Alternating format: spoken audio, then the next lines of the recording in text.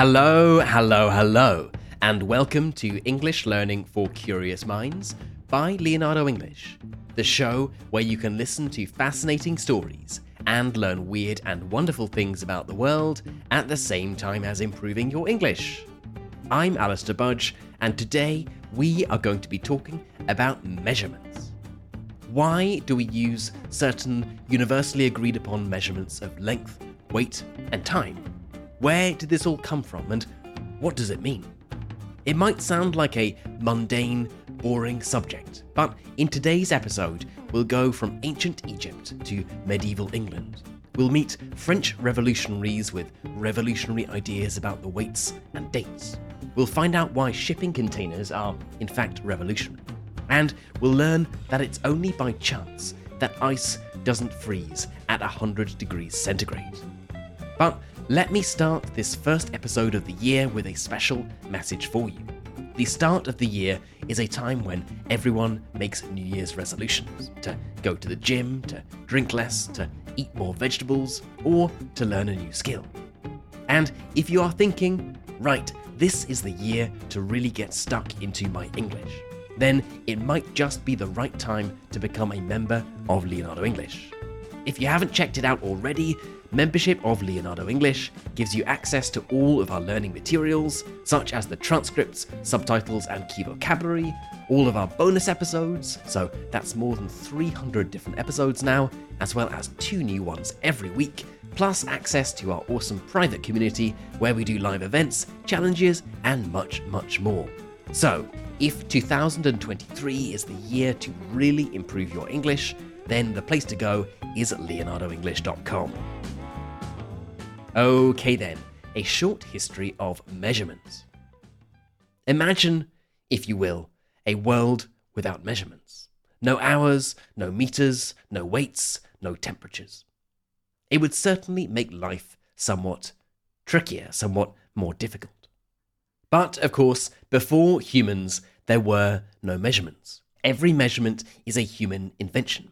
These hugely important parts of everyday life are completely man-made. They are artificial.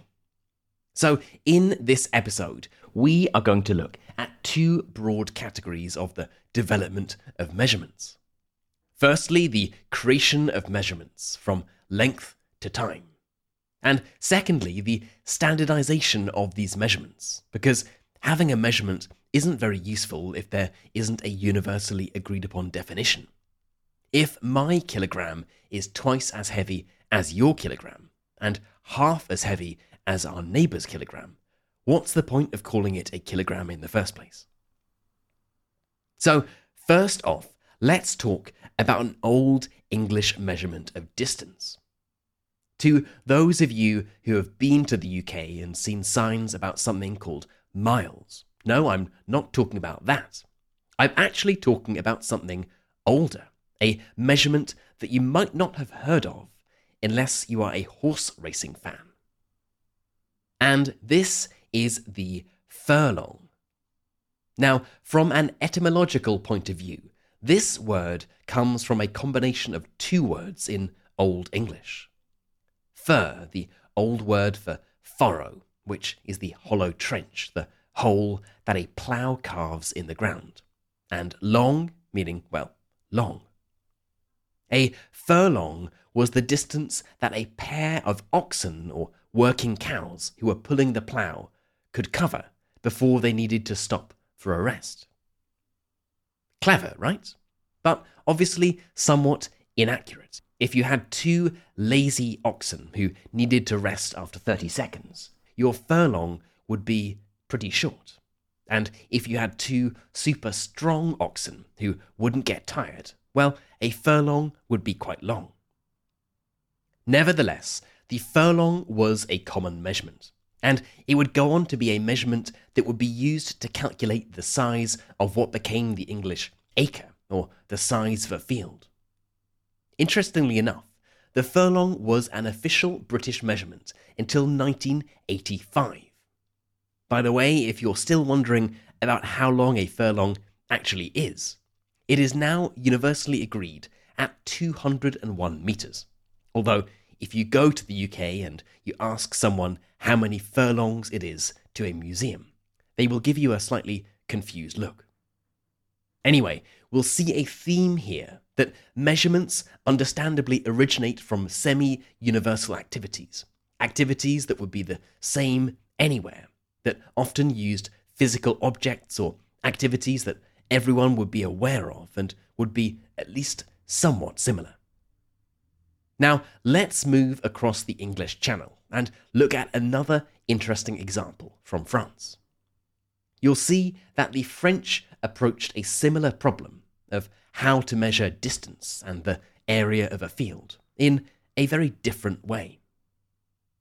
In one part of France, Bourges, land was measured by how many baskets of seeds would be required to sow it. This basket size was called a sétier. This meant that the agreed unit, the amount of land that could be sown using that amount of seeds, became known as the céteret. Clearly, much like the English example of lazy or strong oxen creating different interpretations of a furlong, a céteret wasn't an exact measurement, as everyone would sow their seeds slightly differently. This being said, using this unit was actually more useful than you might think, because it did give you, in some respects, a better understanding of how productive a piece of land would be than simply saying how big it was. If land was unevenly distributed, or there were bushes or ponds in the middle, this céteret measurement took this into account. While if you were calculating the dimensions of the field, this calculation would be more complicated. It was still, however, like the furlong, imperfect. Both the furlong and the céteret were what we'd call elastic measurements, measurements that change depending on who is doing the measuring. As you can imagine, they aren't particularly good forms of measurement, but these elastic measurements have been the dominant type of measurement for almost all of human history. Now, if we move from the physical world to the theoretical world and talk about the artificial construct of splitting time into different units, for the majority of human history, units of time have had different lengths. For example, the ancient Egyptians simply counted 10 units of daylight and added 2 additional ones for the early morning and the early evening. This worked fine for the ancient Egyptians. They were pretty close to the equator, so the length of a day didn't vary too much. But clearly, the further you are away from the equator, the less useful this form of measurement becomes. So, take a Londoner in, say, the year 1500. Using a similar form of measurement, their hour could vary from 38 minutes in the depths of winter to 82 minutes in the middle of summer, when there were more hours of sunlight. At first glance, you might think that this would have made life very complicated for our medieval Londoner. But, as far as the records show, it actually wasn't so much of an issue. Thinking of an hour as a consistent measure simply was not part of how people thought. The majority of people worked outside on the land. It was second nature to adapt to the changing rhythm of the season. What's more, church bells would ring throughout the day to mark the hours, and you would rarely need to pre-arrange an exact time with someone coming from far away. So you simply didn't need to worry about it. Now, we've looked at length and time, and seen some examples of how this was approached by the English, the French, and the Egyptians. It's now time to move on to the second section of this little exploration, where we look at attempts to standardize measurements. For this, let's look at perhaps the greatest and most successful human experiment with standardizing distance and weight, the metric system. In order to do this, I need to take you back to France in the early 1700s, when the seeds of the French Revolution were being sown. Central to the grievances or complaints of the French peasants was the way in which, when selling their goods in markets, they often felt cheated by merchants and aristocrats who were in greater positions of power. There were literally hundreds of different measurements across the whole of France. The varieties were usually regional. In other words, they were only used in particular parts of the country. When the National Assembly, or the Estates General, met in 1789 in the lead-up to the Revolution, a demand to standardize weights and measures was high on the agenda. Interestingly, this issue was mentioned more frequently than complaints about the courts or about the infringement of personal liberties. And it's from here that the metric system was born. It came both from the urgent need to solve this pressing, practical problem and a more idealistic motive, which had to do with the Enlightenment. If you know much about the Enlightenment, or you've listened to episode number 149, you'll remember that this movement, which had at its core the idea that science and reason could solve many of humanity's problems, the movement was particularly strong in France. So, French Enlightenment thinkers set out to create a new system of weights and measures, which was based not on the size of a human's foot or hand or how far his oxen could plough, but on proper mathematical principles. Allied to this system was the desire to make things simpler through decimalization. This movement was spearheaded by two highly regarded men, astronomers with a mission, Jean-Baptiste Delambre and Pierre Méchain. Their heroic task, which began in 1792, was to calculate the meridian, or the distance from the North Pole to the South Pole. Why? Because they had decided that the metric unit of measurement, the meter, should be the length of the meridian divided by 10 million. Simple? Well, not really. Using the best techniques of measurement available at the time, which can actually be traced back to the work of the Greek mathematician Euclid, by the way, these two men set about doing this through measuring the distance of a proportion of the meridian.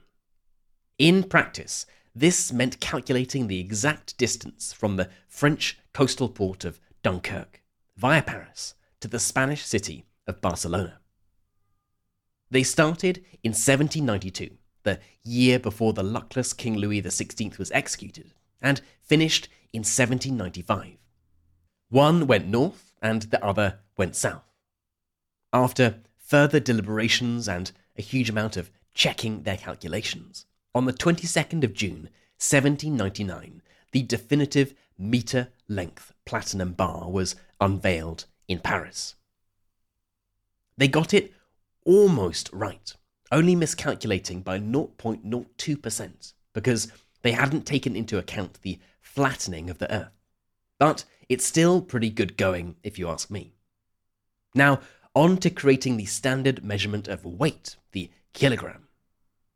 The kilogram was originally defined as being the weight of the volume of 1,000 cubic centimeters of water. Essentially, if you have a box, 10 centimeters by 10 centimeters by 10 centimeters, and fill that with water, that should weigh exactly 1 kilogram.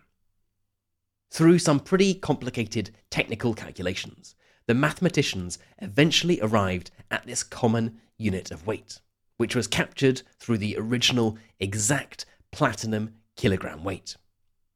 And the metric system has clearly been an enormous success. It's now used by 95% of the world's population. But not all attempts to make the system of measurement more logical have had the same success. After the great success of the creation of the metric system, the French also tried to replicate it with the system of measuring time. On June the 8th of 1794, the influential French revolutionary Robespierre celebrated something called the Festival of the Supreme Being. This was a festival in celebration of the new way of telling the time, the decimal way. Gone were the old-fashioned months based on Roman gods.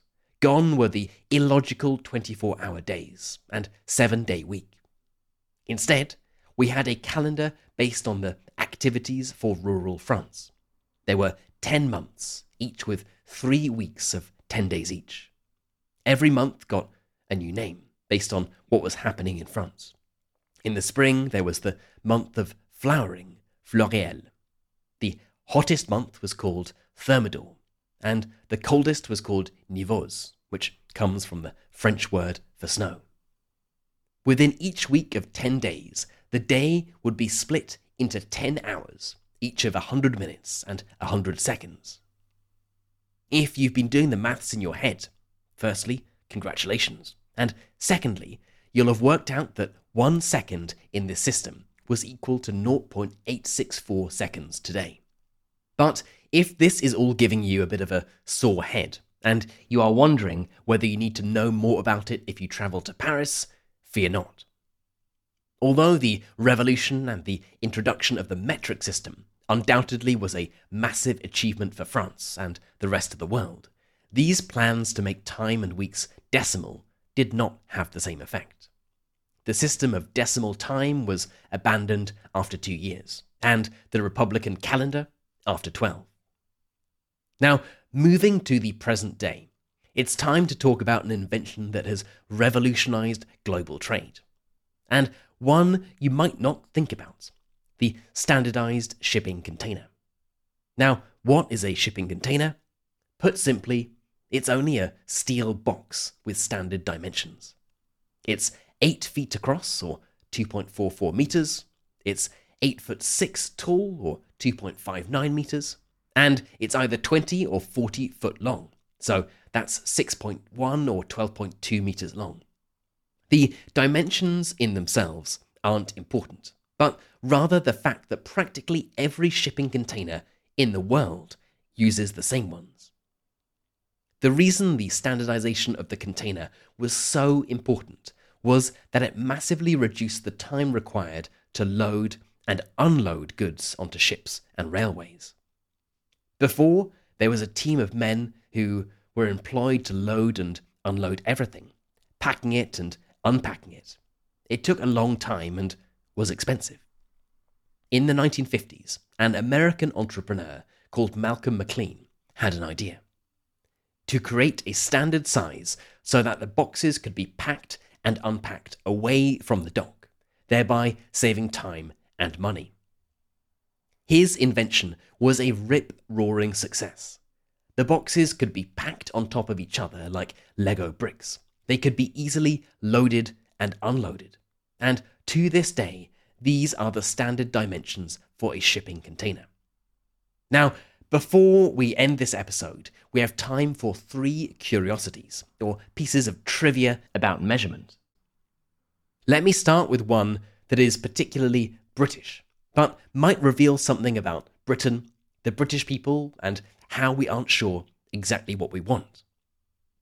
In the same way that, as Brexit showed, Britain has always had an uneasy relationship with Europe, so it has an uneasy or ambivalent relationship with the metric system. Brits will talk quite naturally about going for a pint, at the same time as discussing running the 100 meters.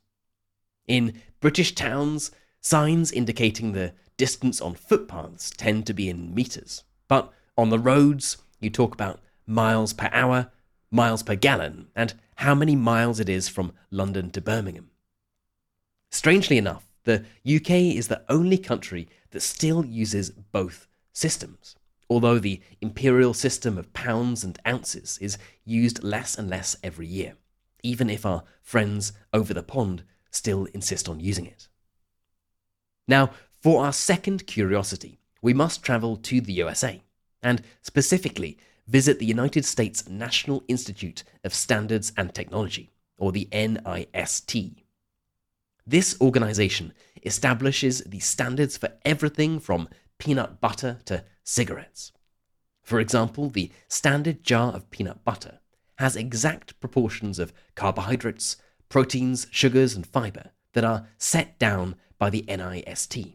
Every atom in the jar, including all the chemical properties and trace elements are measured and established by this organization.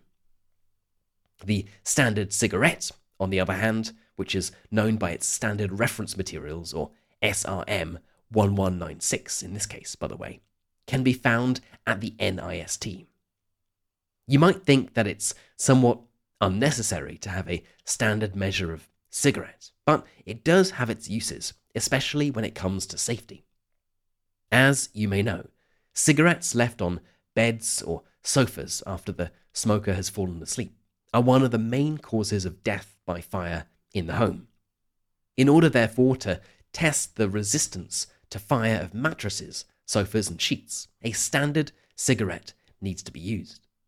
This scientific emphasis on sameness and consistency may seem a little dull, a little boring and unnecessary, but it is saving lives every day. Now, our final curiosity has to do with temperature, something we have not covered yet today, but clearly something we are all aware of. Again, our friends in the USA are slightly strange here, as they are one of the 3 countries in the world that still uses Fahrenheit. If you're interested, the other 2 are Liberia and the Cayman Islands. If you're from a sensible centigrade-using country, it may surprise you to find out that the centigrade system, which was invented by a Swedish scientist called Anders Celsius in 1741, was originally the other way round. In other words, Celsius's original scale had 100 degrees Celsius at the bottom for the temperature at which water freezes, and 0 degrees Celsius at the top for water's boiling point. No one knows exactly when the scale was inverted or turned around, but just think, you could just as easily be talking about winter coming, and with it the temperature rising to 100 degrees. So there you go. Whether you're buying vegetables in a supermarket, you're wondering how long it will take you to get to your friend's house, or you're shocked at how much weight you've put on in December. Next time you step on the scales or get out your measuring tape, I hope you'll realize that there's much more to measurements than meets the eye. Okay then, that is it for today's episode on a short history of measurements. This interesting story of something we can all relate to, but that has a fascinating history. As always, I would love to know what you thought of this episode. Can you imagine a world without measurements? What are some other interesting stories of measurements that we didn't mention? Do you think we'll ever attempt to move to a different system of measuring time? I would love to know, so let's get this discussion started. For the members among you, you can head right into our community forum, which is at community.leonardoenglish.com, and get chatting away to other curious minds. And as a final reminder, if you enjoyed this episode and you are wondering where to get all of our bonus episodes, plus the transcripts, subtitles, and key vocabulary, then the place to go for that is leonardoenglish.com. And if you aren't yet ready to become a member, but you would like to do something to support the show, then I would love for you to think about leaving a review or a star rating on your favorite podcast app. It takes less than 30 seconds to do, but they are super helpful, and each one brings a smile to my face. You've been listening to English Learning for Curious Minds by Leonardo English. I'm Alistair Budge, you stay safe, and I'll catch you in the next episode.